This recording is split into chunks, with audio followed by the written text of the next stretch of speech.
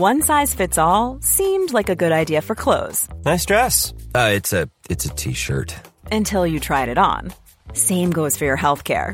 That's why United Healthcare offers a variety of flexible, budget-friendly coverage for medical, vision, dental, and more. So whether you're between jobs, coming off a parent's plan, or even missed open enrollment, you can find the plan that fits you best. Find out more about United Healthcare coverage at uh1.com. That's uh1.com.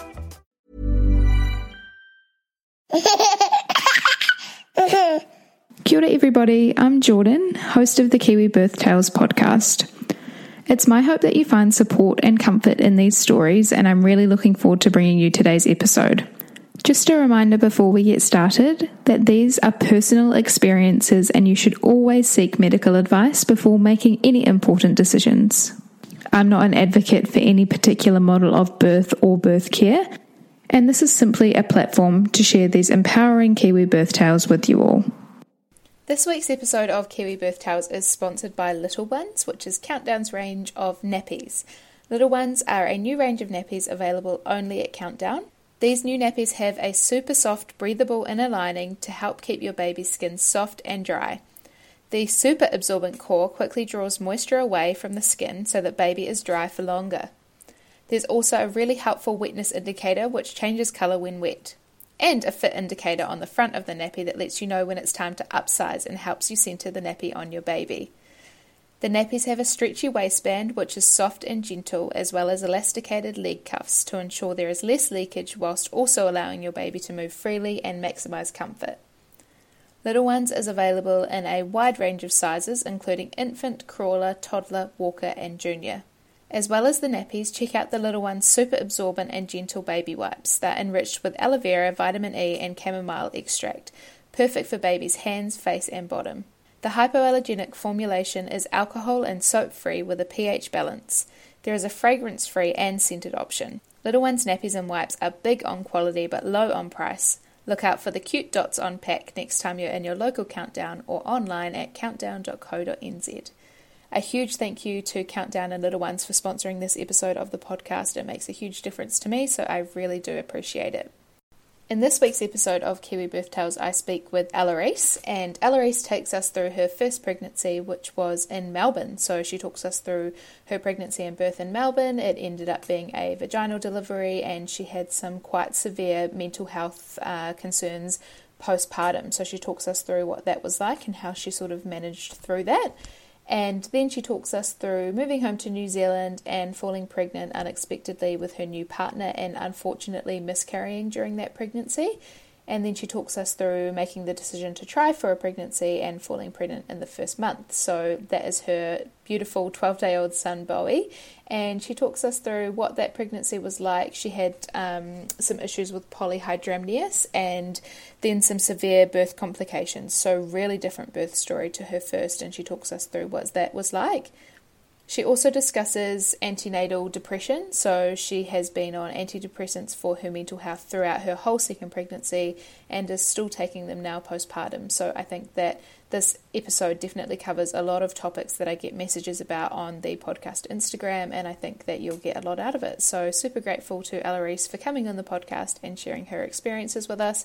I hope you love it. If you do, I would love to see you listening on your stories. If you take a screenshot and post it to your story tag at Kiwi Birth Tales, or leave me a review or a star rating on whatever app you are listening on. It means a whole lot to me, and I read every single one of your reviews. So yeah, huge thank you.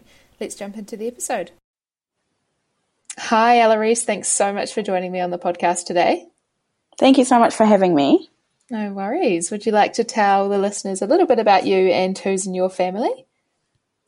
Yes. So I live in Auckland with my two beautiful boys. Eli is 5 and Bowie is 12 days old, and my partner Jacob and our dog Simba. Yeah. And I'm a freelance brand strategist and web designer. I also actually host a podcast which we had you on called The Lowdown. And yeah, that's basically it. Yeah, awesome. Very cool. And what was the journey like to pregnancy for you the first time around? The first time was unplanned. So I was actually living in Melbourne with my ex-partner. And yeah, I unexpectedly fell pregnant. It was a complete shock. I was quite young. I was 23, I think, when I found out I was pregnant with Eli. Yeah. So yeah, I mean, we were in a relationship. We were happy to have him, and kind of spent the next 9 months planning out, like getting ready for the baby. Yeah. Cool. And how did you find out that you were pregnant? Did you have many early symptoms in that pregnancy? I found out when I was about 5 weeks pregnant. My period is pretty regular. But I didn't realize I was probably like four days late. And I just didn't realize. And I remember I was sitting with a work colleague of mine having lunch, and she had pasta, and I kept complaining, and I was like, your lunch smells really disgusting. And then I went to go and eat my lunch, and I was like, oh my God, my lunch is disgusting. We were sitting outside, and there was like people next to us smoking, and I was like, oh my God, that's so I was just like, everything is disgusting. And she looked at me and she was like, something's wrong with you. And I was like, what do you mean? She was like, something's wrong with you. Like, why are you acting like that? And I was like, no, like, I'm fine. And then I went home that day, and I was like, oh, like, I haven't had my period. That's really weird. And my ex-partner worked at a hospital, and so he picked up some pregnancy tests on the way home, and I kind of just thought, like, there's no way I'm pregnant. Like, this is just, we're doing this for a laugh. But yeah, I was pregnant. And yeah, it was pretty shocking. Yeah. And how were you feeling throughout the rest of your pregnancy? Did you sort of have many other symptoms that popped up apart from a growing bump? I had all day, like, nausea. Like, I never threw up, and it was the same with my pregnancy with Bowie. But with Eli, it lasted only like the first trimester, so like the 12 weeks. So yeah, it's pretty nauseous. That was like pretty much the only symptoms that I had, really, like just really fatigued, really nauseous.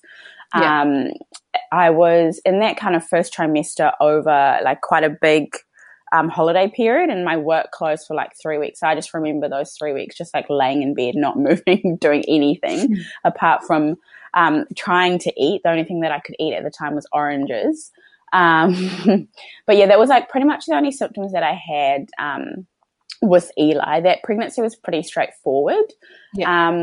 I guess until I got to about the third trimester, and I started getting like this really weird pain, I remember, in like the top right part of my belly. And when I think about it now, I think it was just my body like stretching. But at the time I was like, obviously, like being in the third trimester as well, just a bit mindful that it could be something that was concerning. And so I ended up having lots of trips to emergency with that pain. But from that, they actually, because they were doing like multiple tests trying to figure out what was going on, they actually found out that I had low platelets. And that's something that I get during pregnancy, because I had the same thing happen with Bowie. And basically, like, you don't actually get any symptoms with having low platelets. It just means that it can be quite dangerous as you get closer to delivery, if you're wanting to get like an epidural, or if you ended up getting like a CSection, because it's essentially is what helps your blood clot. And so I was referred to an obstetrician, and they basically at first were just sort of like monitoring. I was getting like weekly blood tests, and then as I got pretty close to my due date, they were like, okay, like your levels, because your levels can literally change in a day. Like, you could go from 80, which is like kind of okay, to like 60, which is like pretty concerning. And I think mine went as low as 60 with Eli's pregnancy. And so they got me on the steroid medication. And so that helped get it up like over the line. And so everything was like pretty, looking pretty good, except for that I got really bad side effects from that medication. Oh, no. And that kind of happened after I'd given birth. So it was like a mixture of baby blues and like being a first time mum, and then getting these really crazy side effects from this medication. So it's like very rare for this to happen. But I was like hallucinating, like hearing voices. I had insomnia. Oh, God. And the thing that made it worse was that the obstetrician didn't let me know that was a potential side effect. And so I actually thought I was literally going crazy. So I didn't say anything to anyone about that, because I was like, what if I say something and then, like my baby gets taken away? So yeah, that was crazy. But yeah, I mean, that was pretty much the only kind of things that happened in terms of my pregnancy with Eli. Yeah. And were you still in Melbourne? Were you planning on staying in Melbourne for the birth? Yep. So I had Eli in Melbourne. Yeah, awesome. And I know the care system's like a little bit different there to what it is here. Yeah. So did you choose to go with like a public hospital midwife or obstetrician, or how did you sort of work that out? Yeah, it's quite different. Yeah. I actually preferred the New Zealand system. Yeah. With Bowie. I went public with both pregnancies. With Eli, I just went, public. And so the way that they do it is your doctor refers you, you get a letter like from the hospital that's like the closest to whatever like council district you're in. Yeah. And so I was with Royal Women's. And pretty much like you would go to these appointments, like sit and wait, like kind of like grab a number, like sit and wait. And every single time you would see like a different midwife and you'd be like explaining the same thing. It was, not great. I didn't enjoy it. But obviously when they found out about the low platelets, then I was referred to an obstetrician. Yes. Yeah. And so it was almost like a blessing in disguise, because then it was like I was seeing like the same person and I was like, this is so nice, except for the fact that my obstetrician was on holiday when I gave birth. So the midwives that I had at my birth were, again, people that I'd never met before. So, it's quite strange how they do it there, and I think that's why a lot of people do go private. But in saying that, the care level there was like amazing. Like Royal Women's is such a beautiful hospital.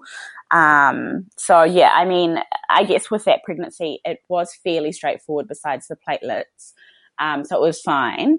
But yeah, I definitely prefer the system in New Zealand. It just feels more personal because you're just seeing like the same midwives all the time. Yeah. Cool. And did you do the sort of standard testing that was offered throughout your pregnancy? Did you find out the sex and everything like that?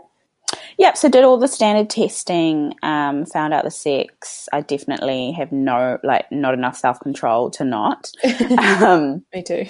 So yeah, was pretty excited to find out what I was having. Was convinced that I was having a little girl. So it seems to not be the case with me. I seem to just have boys, which is, I love that now though. But yeah, did all the standard testing. I mean, the only additional testing that I had obviously was when we found out about the platelets and I had to do like a weekly blood test. But yeah, I did all the just standard testing that they offered in Australia. Yeah, cool. Awesome. And what about antenatal or birth classes or any birth education? Did you do any of that? I didn't. So my whole thing, I was really scared about giving birth. And so my whole thing was like, if I go into this naive and I just listen to what the midwives and doctors tell me to do and I just like let my body do its thing, like surely we're just, like we're built to do this. It's fine. Everything's going to be fine. I just didn't want to hear like crazy birth stories or like potential things that could go wrong. I just kind of wanted to go in there and like trust the medical team. And to be honest, that's exactly what I did. And it kind of worked out. Pretty well for me. But I did do a bit of like self-education around just preparing a little bit for the postpartum period. Just things around like making those like padsicles with like witch hazel and aloe vera gel and all those sorts of things.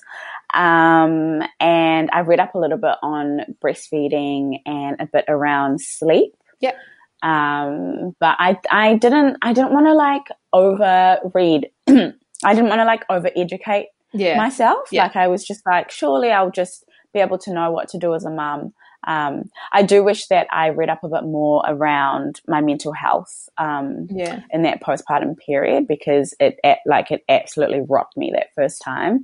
But yeah, I mean, like in saying that, I kind of learnt on the go postpartum anyway. Yeah. But yeah, and I actually didn't do any classes with Bowie either. Yeah. Yeah. Yeah. Cool. Awesome. And what about in preparation for birth? Did you do any of the like raspberry leaf tea, eating the dates, anything like that? Yeah, so I was 4 days overdue with Eli, and he was huge. He was 4 kgs, and my bump was insane, and I was very over it, and I was very dark when I got to my due date and he hadn't arrived. So I was like, okay, like, what do I need to be doing? Like, I was like we lived in an apartment, so I was like walking up the stairs. Like, I did castor oil. Yep. Which is like I think quite a like old wives' tale type of thing. So I had a lot of castor oil, which is disgusting, and it also didn't do anything. Yeah. I tried the raspberry leaf tea. That also didn't do anything. My mum suggested having sex. I was like, no, I'm massive, like it's not happening. And yeah, so nothing worked. I guess being on that steroid medication, they were quite concerned about me being on it for an extended period of time. Yeah. And so, yeah, I was booked in for an induction. So I went in on my due date to see my obstetrician, and he booked me in, I think, for like two or 3 days later for, to get induced. So yeah, that's kind of what kicked off my labor with Eli. Yeah. Awesome. And do you want to take us through sort of that process and then into your birth story? So yeah, as I said, booked in for the induction period. So the plan was kind of like we go in first thing in the morning, and they started off with I think just like examining me to see if like I had maybe started dilated, or the birth had kind of started to kick off on its own, and it hadn't. He was very comfy in there, but he was engaged, and everything was like looking pretty good for a natural birth. So they started off with the gel. So did that, waited a bit, nothing happened, checked me again, nothing happened. I think we probably did like 3 rounds of gel. I think in New Zealand they do it a bit differently, where they put like a balloon in as well. Yeah, sometimes they can, Yeah, sometimes they do. But in Oz they didn't. So it was like, I think like 3 rounds of gel and just like waiting in between. And yeah, like nothing was happening. He was not coming out. And so they got me into the birth. It was like nighttime at this point, and they got me into the birth suite. And I can't remember if they put me on what is it? Is it called? Is it saline or what's that thing to that induce they your pump you labour? with to like really get? Yes. Syntocin. Yes, that's it. So they put me on. I don't know if they put me on that or if they broke my waters first. But either way, they broke my waters. I was hooked up to that, and yeah, I was just kind of then just sitting on the bed like waiting. Yeah. I did not experience early labor at all with that induction. I literally went from like laying on the bed feeling absolutely nothing to like full blown active labor, and I thought that was normal. Yeah, right. But after Bowie's birth, I'm like, oh my gosh, that was not normal. So yeah, my labor was really quick. I had this big idea that like I'd be able to like move around, and I'd be able to use like a gym ball, and like maybe I'd even get to like labor in the bath. But none of that happened. I labored on one side. I could not move. The contractions were horrific. I was getting like double contractions. His birth was very quick. It was 4 hours, and that's like pretty quick for a first birth. Yeah. So yeah, it was really hard and fast. I was pretty adamant on not taking any pain relief, mostly because I'm really scared of needles. So for me, I was like, I'd rather just feel the contractions and have like the epidural in my back. I was absolutely terrified. And I think, like, to be honest, I got to a point where, because it was so intense, like I didn't even know that like whether or not I had taken drugs, because I just felt like I was on another planet. but yeah, so I labored for 4 hours, and then I was ready to push. And I think it was like 3 pushes, and Eli was born. Yeah. So pretty straightforward. I didn't tear, which is crazy because he was a 4 kg baby with a very large head. But because he was overdue, he actually cut me internally on the way out. So I was bleeding, and they couldn't understand like why I was bleeding or where it was coming from. So I did get stitches, but it was internal, which was fine. I, at that point, could not feel anything because the pain of birth was so horrific. But yeah, so he was born, pulled him out. He was so big. I remember they popped him on my chest, and my first thought was like, whoa, he's so big. Like, I can't believe he's a newborn. And he just, he just came out, and he looked me straight in the eye, and he just went on and latched straight away, and he fed for 2 hours after birth while they were stitching me up. And that's pretty much that birth story. Pretty straightforward.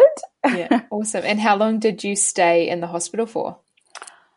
I think I stayed maybe like 3 nights. And I think that's pretty standard in Australia. So in Oz, you don't go to birth care. It's like they have like one level where you're in like a birthing suite, and then they literally just take you up to the top to your hospital room, which I essentially would think it would be the same way that birth care set up. I don't know. Right. But yeah, so pretty standard to be in hospital for 3 nights if you've had like a pretty normal birth. Awesome.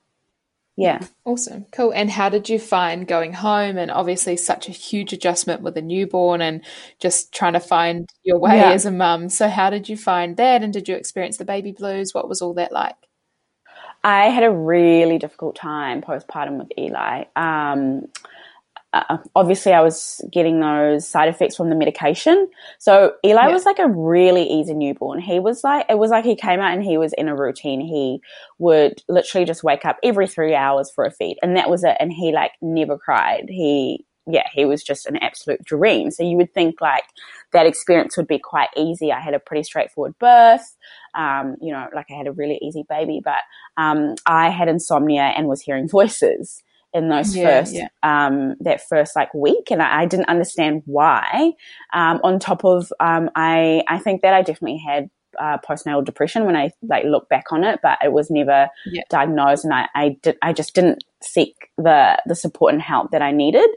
And then obviously being quite young and being a first time mum and being in another country as well, I had my mum come over for the birth, and she was amazing during the birth, but obviously she had to come back to New Zealand, so like we were pretty much on our own and like didn't have much of a support network, and so I was just absolutely winging it.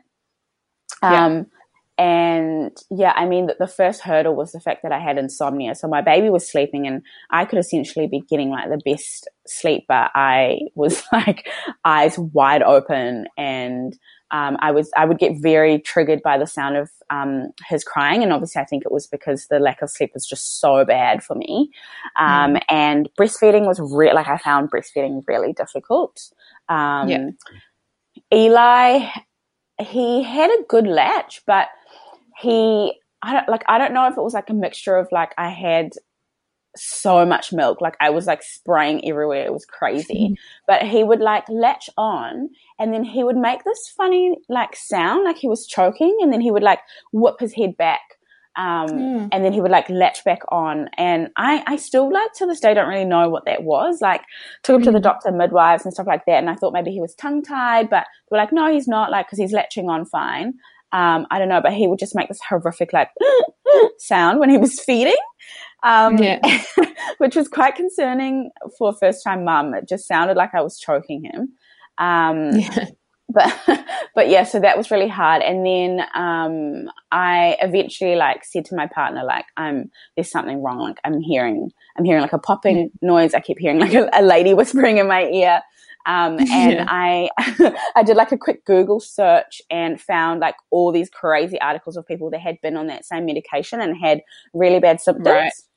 And I was like, oh my God, okay, it's fine. So I went to the doctor just to kind of follow up and be like, this is what's going on. And then he just confirmed that, yeah, like that's like very like worst case scenario symptoms that can happen.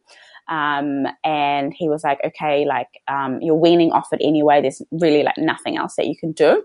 And once I weaned off it, like I was totally fine. Like I was able to sleep. And like I obviously wasn't hearing voices, so that was fine. But as I said, I definitely had postnatal depression. Like, but I had it in a really weird way. Like I felt like I couldn't cry, and I felt like I couldn't admit that I was struggling. And I think that made it a lot harder as well. And then just as I was getting the knack of breastfeeding, I think Eli was about 2 weeks old, and I got an infection. And so I had to go on antibiotics, and so it meant that we had to put him on formula for a week, and that obviously impacted my milk supply. I mean, I was trying to like pump and like keep it going, but sometimes pumping is so relentless. You'd rather just like pop the baby on the boob. But obviously I couldn't do that. And so after I'd finished my round of antibiotics and was able to start breastfeeding again, like my milk supply just was never the same. And so I decided to actually mix feed, but that actually was quite a good decision because it really helped with Eli sleeping like longer during the night. So what I would do is I would give him a bottle at like 7 o'clock, and then I would do like a dream feed, and that really helped with like his sleeping, and so that was quite good. But it was my postpartum journey with Eli was really, really hard. I also just wasn't in a very healthy relationship, and so I just didn't feel supported at all. Yeah, that sounds really, really difficult. I can't even imagine all of that on top of just looking after a newborn and trying to look after yourself. So I really feel for you in that situation for sure. And I guess, how did you find like the actual physical recovery from birth? So I guess a vaginal birth and everything like that. How did you find that? I mean, besides getting that infection at 2 weeks, like pretty fine. Like my stitches were like no problem. I mean, like the initial things, like the first time you go to the toilet and stuff, like that's hard, but in general, like fine. I found though that breastfeeding really depleted me, and maybe thinking about it now, I probably wasn't getting the right, like enough nutrients in my body to support my breastfeeding. So physically, it wasn't so much the birth that was hard. I think my body healed fine from the birth, but I think, as I said, like I wasn't in a healthy relationship. So I think my external environment and like just the stress of probably having postnatal depression and not dealing with it. And then I think, just feeling really drained from breastfeeding is what made things a bit harder. But I think like my body was fine, really, because my birth was fairly straightforward. Awesome, cool. And then do you want to take us through, I guess, so there's quite an age gap between Eli and Bowie, so do you want to take us through your journey to pregnancy this time around and what that was like? So me and Eli's dad split up when he was about 8 months old, and I was a single parent from 8 months old till I met my partner now last year. So a really long time, and that's obviously why there was an age gap.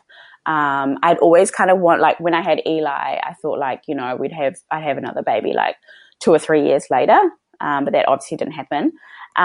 Which was fine. I kind of got to a point where I was like, like I'm one and done, but like if I meet someone who wants to have kids, like totally open to it. I met my partner Jacob last year, and we actually had an unplanned pregnancy and found out I was like 4 weeks pregnant, and then a week later we actually miscarried the baby. And so that was that was really hard and quite shocking, I think especially for me, because I, like with Eli, it was unplanned. I never went through that kind of journey of trying.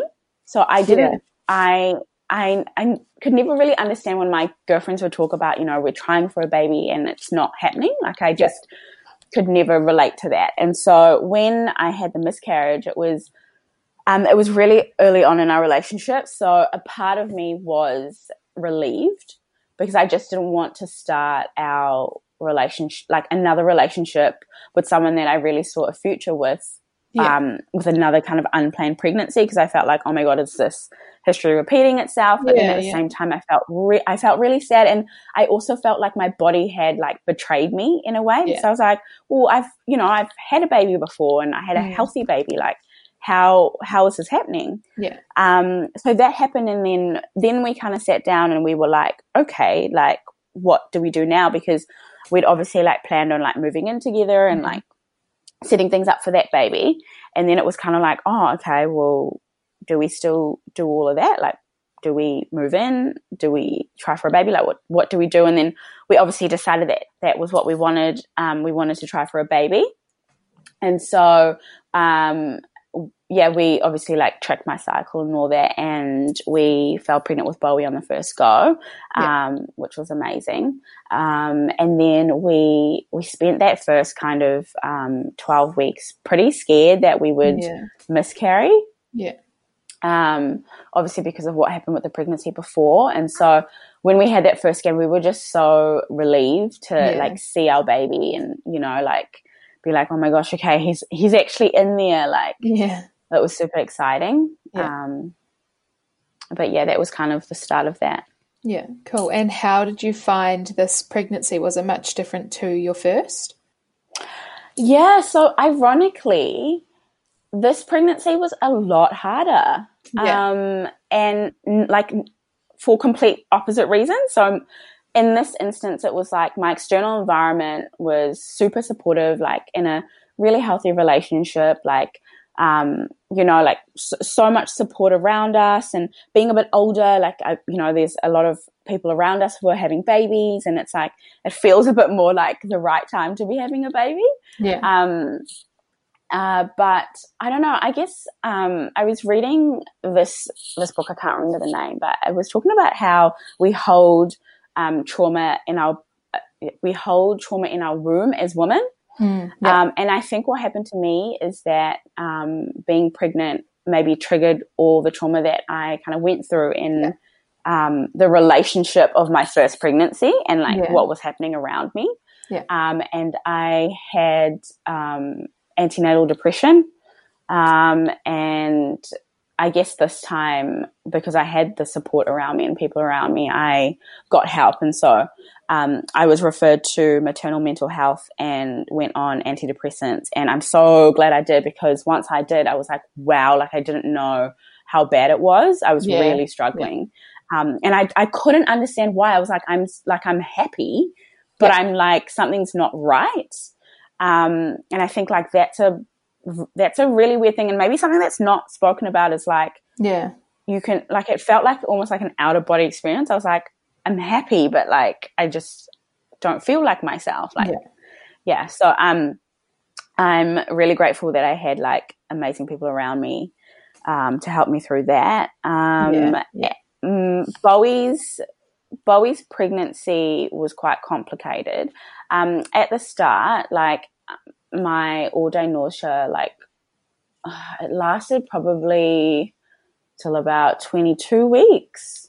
So a bit longer than with Eli. And I never felt right, like, even from the beginning. And I just thought, oh, like, maybe it's because I'm older, like my body's older. I've already got Eli to look after. But yeah, I guess later on we sort of found out why I was just really struggling, and I was carrying really big as well. And again, I thought, you know, this is just what happens with a second pregnancy. And Eli was quite big and probably just having another big baby. But at about 30 weeks, I found out that I had polyhydramnious, which is excess fluid. And then again, at 30 weeks, they do a full blood count, or they do some blood test that picks up the platelets. So again, they were like, oh, okay, you've got low platelets, which I was like, oh, that's cool. Like, I understand all that. Like, I've been through that. But in this pregnancy, the low platelets actually became like a really big issue at the birth. So with the polyhydramnios, my midwife checked me, and she was like, I can't tell if you're like you're measuring 3 weeks ahead, and I can't tell if your baby's big or if there's lots of fluid, because I'm feeling a lot of fluid. So you're going to have to go for a scan. So I went for a scan, and sure enough, they confirmed that it was polyhydramnious. I think it was the Thursday I had the scan, and then on the weekend I started to feel shortness of breath. Yeah. And so I messaged my midwife, and I was like, I feel shortness of breath. And she was like, okay, you have to go into emergency.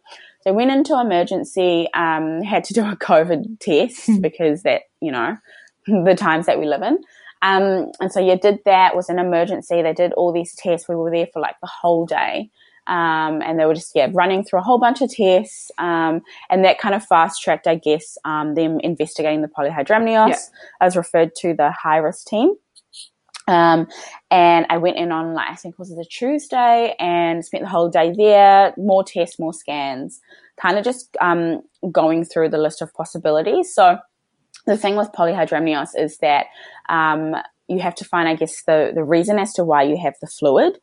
So one of the reasons is that there could be something wrong with the baby. Another reason could be gestational diabetes, which I didn't have, and my sugar levels were good. Yeah. So it wasn't that. And so, they were pretty much just going through the list of things. It's pretty scary. I did a quick Google, and there was lots of complications around the birth. If you try to give birth naturally, potentially the cord could wrap around the baby's head. One of the worst complications is a stillbirth. Yeah. And so, we had a 2-week period where we were doing all these tests and just lots of waiting around. And it was really hard because we were we've been told that our baby's healthy, the whole pregnancy. And he was such a mover. Oh, my gosh, honestly, from the first time I felt him kick, which was so early on, I think I was maybe 16 weeks when I first felt Bowie kick. Yeah. Till pretty much delivery, he was just such a mover. I was just that's so weird. Surely there's nothing wrong with him. What's causing this? Another thing that can cause it is just nothing. It can just happen, and then it's fine, and there's actually no effect to you or the baby. So I think after that 2-week period, they found that the fluid had reduced, and they couldn't find anything wrong with Bowie. They couldn't find anything wrong with me that could have been potentially causing it. And so it was kind of everyone was okay, cool. You don't actually have polyhydramnious anymore. You've just got a bit of extra fluid, but it's in the normal range. And if anything, you'd rather have more fluid than less, because if you have less, obviously they've got to get the baby out sooner. And so we felt pretty relieved for a while, and then things went on, and I guess they gave me a couple of checks, if certain things happened. So if I felt like I was, just all of a sudden getting feeling a lot bigger, in my belly, or things were feeling a lot tighter, to just let them know, go into emergency. Also, if my waters were to break, to lie down and call the ambulance. That was another thing. They were just look, it's fine. If anything, when your waters break, there's just going to be a lot of fluid that comes out. And so that was all good. And so, we thought everything was fine. I went for a follow-up checkup a couple of weeks later, and then I had also the high-risk team contacting me just about the platelets and how we were managing that. And I obviously let them know how I was on the medication the first time with Eli. And so they put me on a lower dose, and we were just trying to manage that to make sure that I wouldn't get those side effects again. And so, I was on, I think I started that medication about 2 days before I went into the hospital and gave birth to Bowie. And they put me on half the dosage, and they would, again, same thing, I was just going in for weekly blood tests prior and just monitoring. So when and so it was about 2 days of being on that steroid medication, and I was feeling fine, but I knew I'd feel fine. It's just more, I think, being on a high dose and being on it for a long period of time is maybe what caused the side effects the first time. And so, so 2 days later, Bowie's fetal movements decreased, which was weird because, as I said, he moved a lot. You could almost see his foot and his hand, and he was doing flips in there. It was crazy. And yeah, his fetal movement reduced. And I didn't really notice it as much because that day we were quite busy. Yeah. I had like my family over putting up like a basketball hoop for Eli, and Eli had just started primary school, so like that was really full on. But I noticed at night that like he was the most active during like from about 9 till 12 at night, and he was moving, but like not as much. Yeah. But because he was still moving, I thought like, okay, like surely this is fine. The next morning I took Eli to school, went and grabbed a coffee, had like a breakfast by myself. And I was like, oh, that's weird. Like I just had a coffee. I've had like a cold juice. I've had food and I've not felt him move. Like that's really weird. So I went home, and I was like moving. No, sorry, I wasn't moving around. I went home and I thought I'll lie down, like, you know, surely he'll move when I'm like nice and relaxed, and he still wasn't moving. And then I was like, okay, this is really weird. So I messaged my midwife and she called me and she was like, you need to go to the hospital right now. And luckily my partner was on his way home. And I messaged him and I was like, okay, like my midwife was like, you need to go to the hospital right now because Bowie's not moving. And he was like, cool, I'm actually on my way home. We can go together. So we went in, and we went into, like the high risk unit. And yeah, they were like pretty like early on. They were like, look, we don't usually say this, but, you're like, they put me up on machines, were monitoring Bowie and stuff. And it was reassuring hearing his heartbeat. Like, okay, he's alive. That's good. But very quickly they were like, look, you guys are not leaving the hospital without a baby.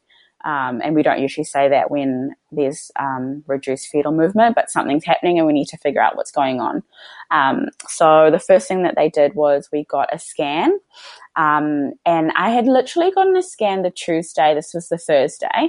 And on the Tuesday, it was just like the follow-up checkup to see that everything was all right, like, and that I didn't have excess fluid, and Bowie was fine, and he was fine. He was also measuring, and I guess this is an estimate, but he was measuring 3.3 kgs, which is like very like average size baby, and he was tracking like the entire pregnancy, very like normal size. And then the Thursday, when he was born, he was a surprise 2.66 kgs. And when we had the scan, when we first went in, like they still didn't pick up that he was really small. But what they did pick up was that there was something happening with one of the Dopplers. And what happens is that when babies aren't getting enough of what they need from the placenta, they start to overcompensate. So he was getting a lot of blood going through to his head.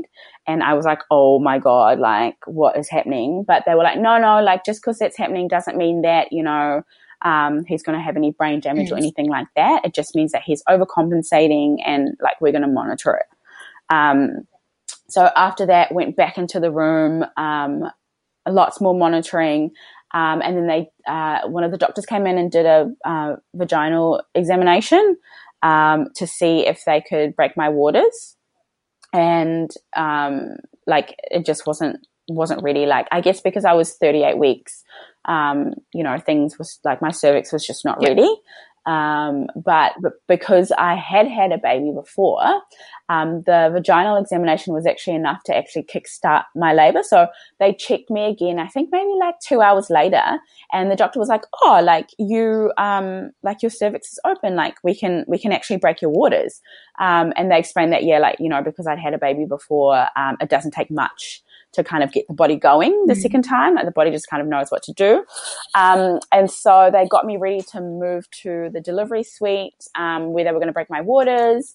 And obviously I'd had my waters broken before with Eli. So I thought, oh, like that's fine. It's like, it's kind of like, it's uncomfortable, but it's like not super painful.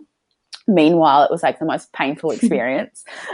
So I guess, again, because like I was 38 weeks, my body wasn't fully ready.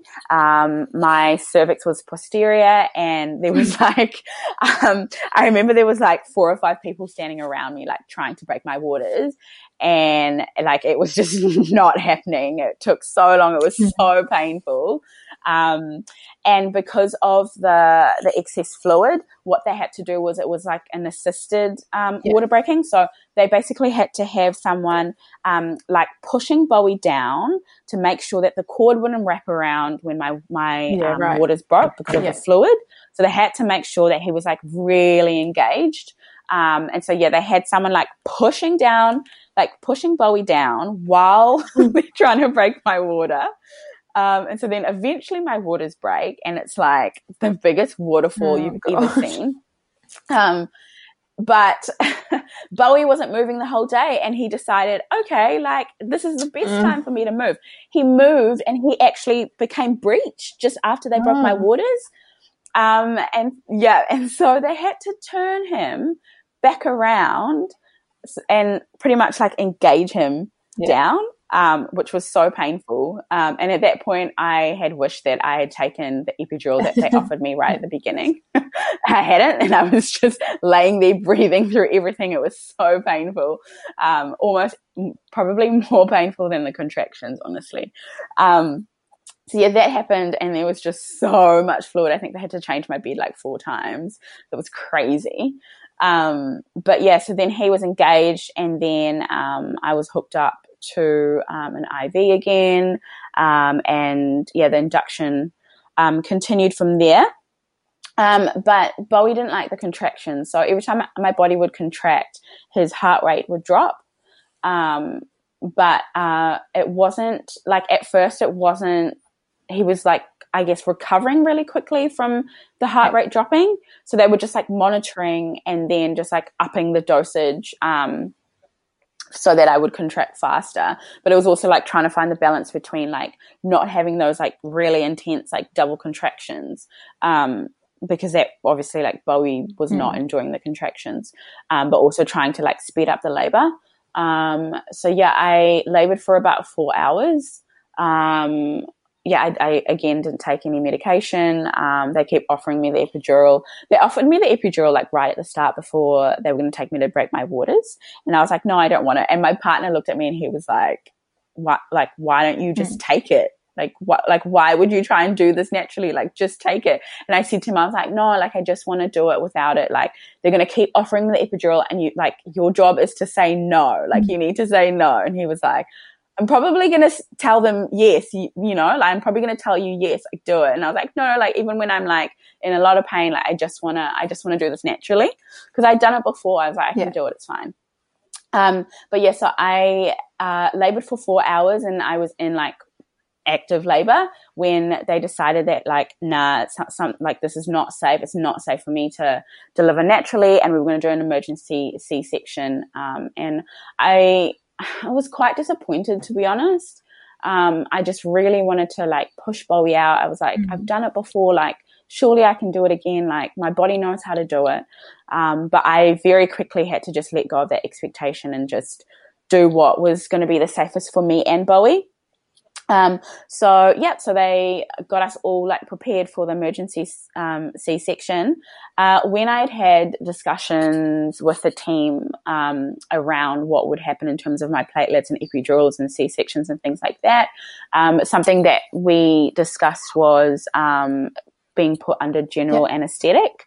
And I just because at that time I was going through like all that kind of like mental health stuff, I was quite anxious about being awake during my C-section. So had quite a big talk about like the risks and things like that. But when we actually went to go and do the emergency C-section, the doctors were like, look, the best way for us to do this is for you to get a spinal injection, because the baby is obviously already compromised. We don't want to add the fact that he could potentially come out sleepy from being put under general anesthetic.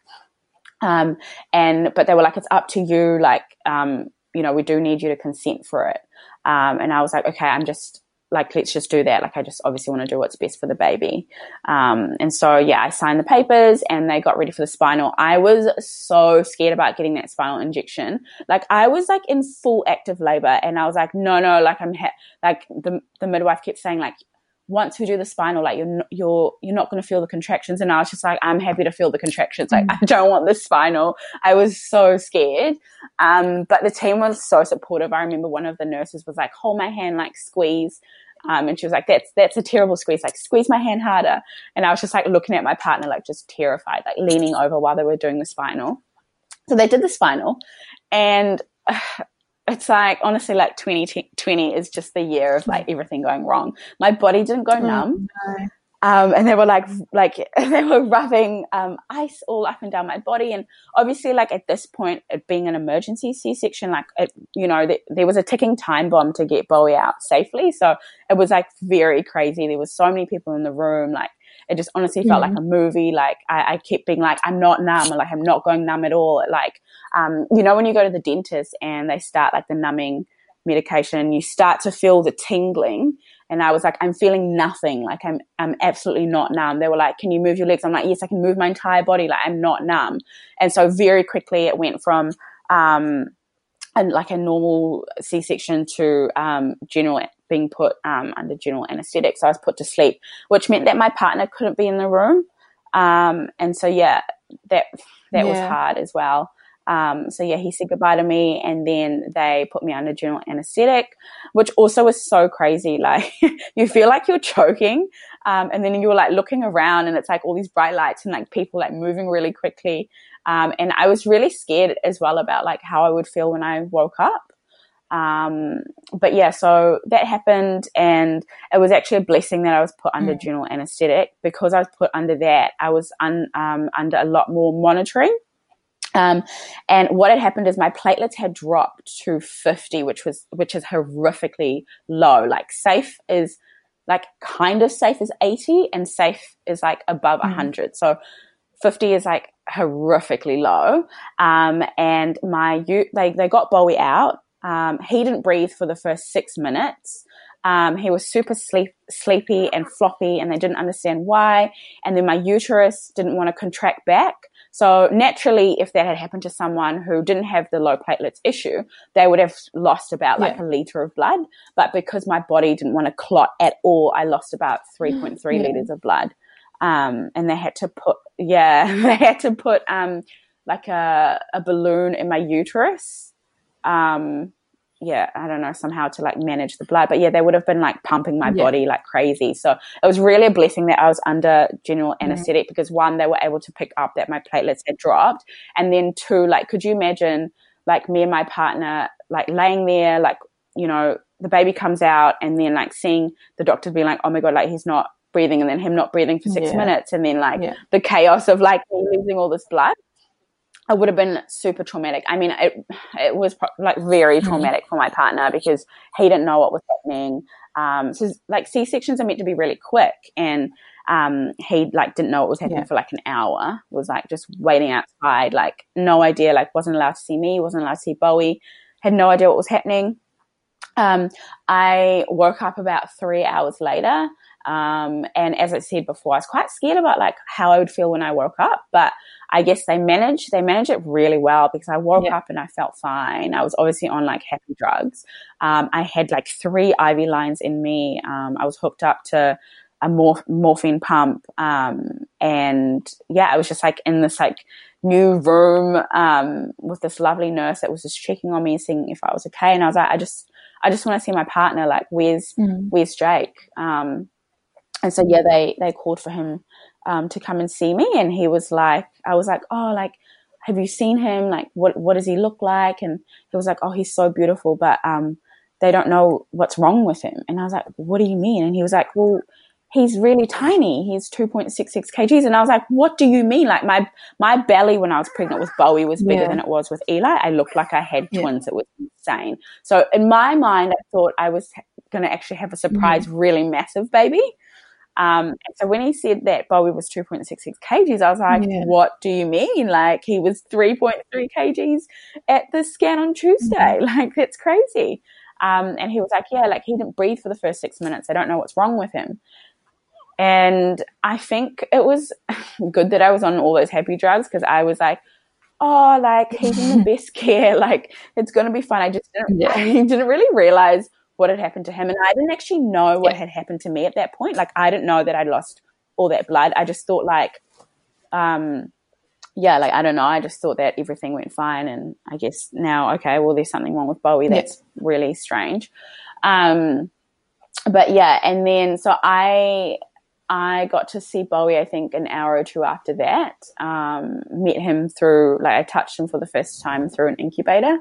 Again, like, I was fine with what was happening because I was, one, extremely exhausted, and two, obviously on lots of drugs. And so, yeah, I went back to my room. My partner spent a lot of time with Bowie and Niku, and I was in like a high risk ward, and so I had like a midwife pretty much with me 24/7. And so yeah, I think it was like the next day at about midday, I got to actually like hold Bowie and like feed him for the first time.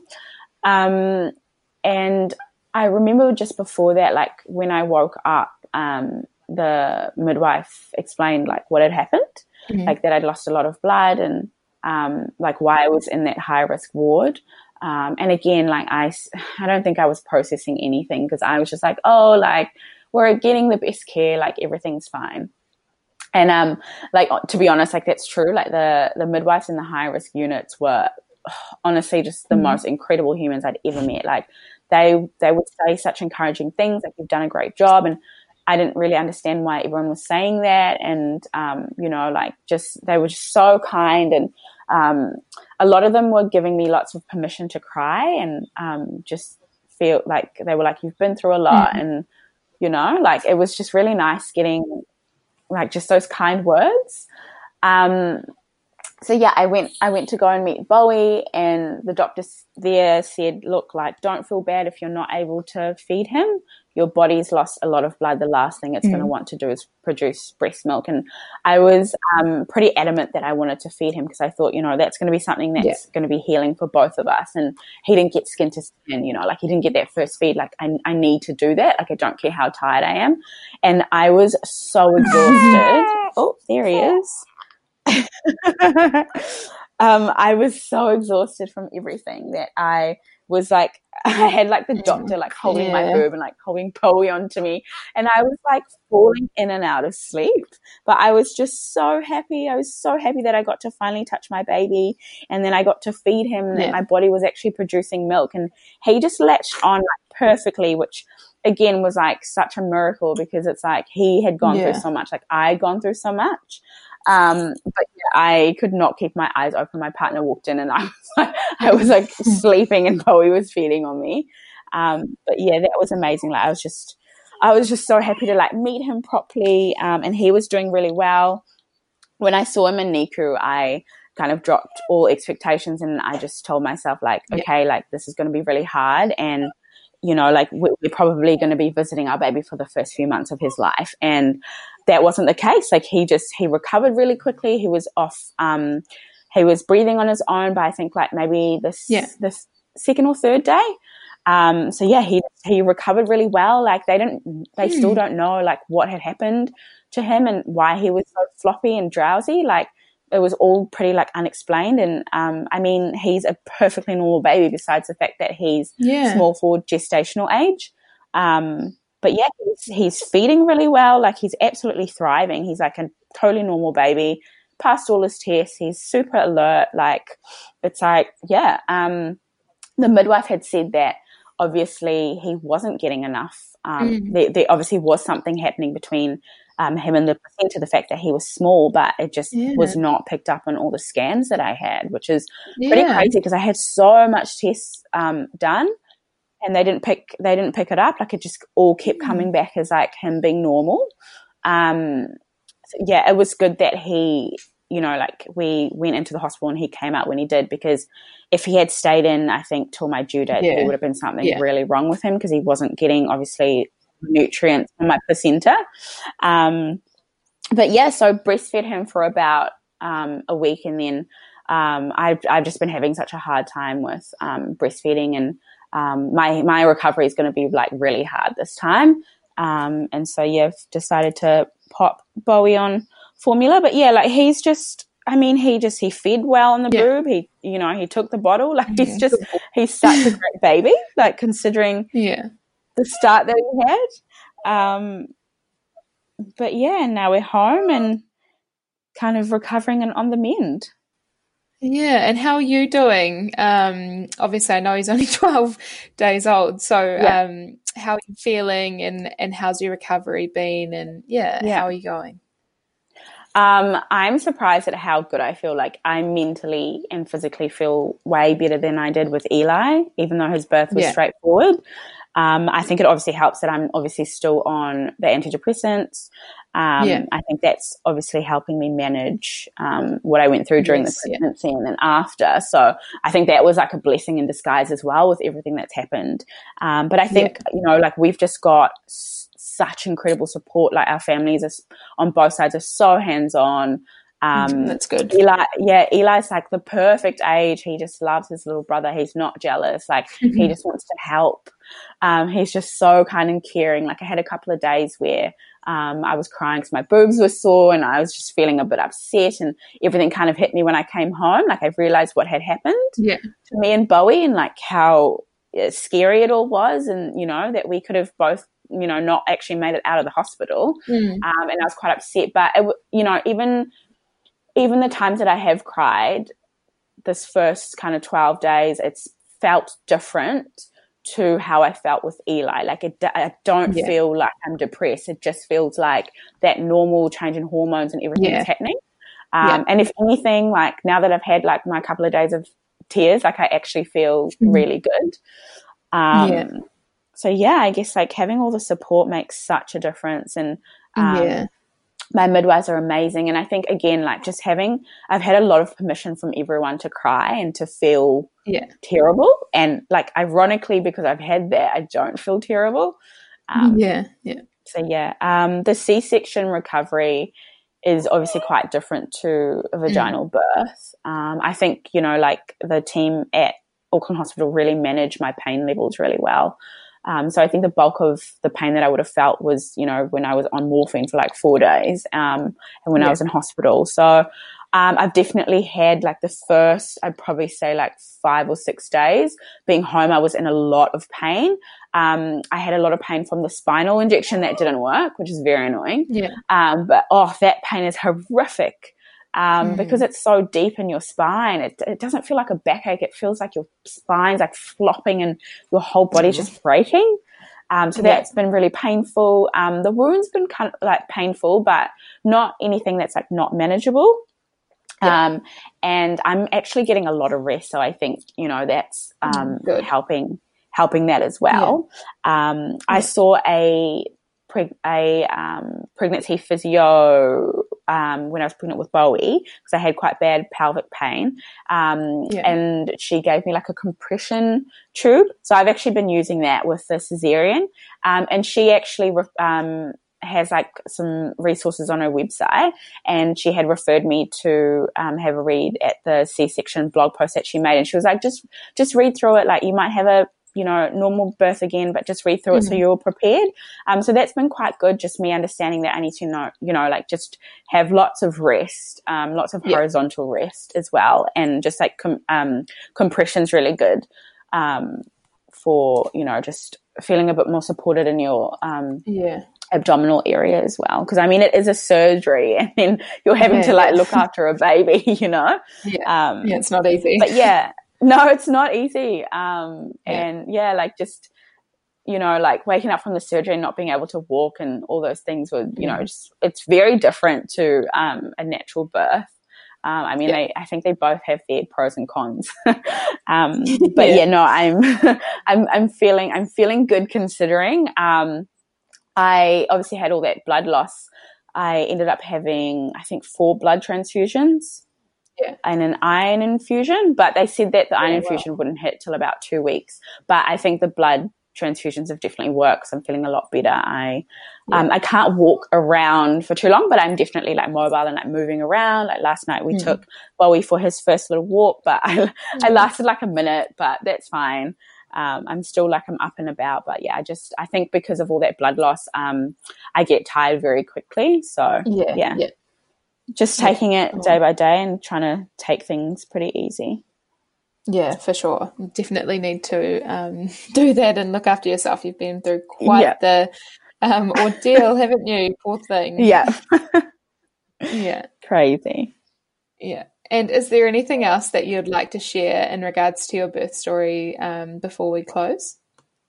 Yeah, I mean, you know, like people always say that every baby's different, every pregnancy is different, every birth is different. Yeah. And I think after listening to my story, you can tell that like that really is the case. I always thought that like, you know, the first birth would be like the horrific one and then the second one would be easy. So like, yeah, experiencing it the other way around is quite interesting. But yeah, I think like the main thing is like, you know, when you're pregnant and going through birth and all that, the best thing to do is to really have no expectation and prepare for the worst, hope for the best is my advice. Yeah. Awesome. Well, thank you so much, Alarice, for coming on the podcast and sharing your story. I'm really grateful that you took the time, and I think there'll be lots of people out there who really enjoy listening to your story. So yeah, I really appreciate it. Yeah, thank you so much for having me. Another huge thank you to Countdown's range of nappies Little Ones for sponsoring this episode of the podcast. I really appreciate your support. I hope you've loved listening to this episode with Alarice. It was a delight to record for you and always great to bring you another episode. If you can, I would love for you to show your support to the podcast by giving me a star rating if that's what the app you are listening on has. Otherwise, to leave me a review or send me a message and let me know what you thought of the podcast. I'd also love for you to share it on your stories if you're listening. So take a screenshot, pop it on your stories and tag Kiwi Birth Tales because I love to see when you're listening to the episodes and which one you're listening to. So yeah, another huge thank you for always supporting me, listening to the Kiwi Birth Tales podcast, and I can't wait to bring you another episode next week. Imagine the softest sheets you've ever felt. Now imagine them getting even softer over time. That's what you'll feel with Bowl & Branch's organic cotton sheets. In a recent customer survey, 96% replied that Bowl & Branch sheets get softer with every wash. Start getting your best night's sleep in these sheets that get softer and softer for years to come. Try their sheets with a 30-night guarantee. Plus, get 15% off your first order at bowlandbranch.com. Code BUTTERY. Exclusions apply. See site for details.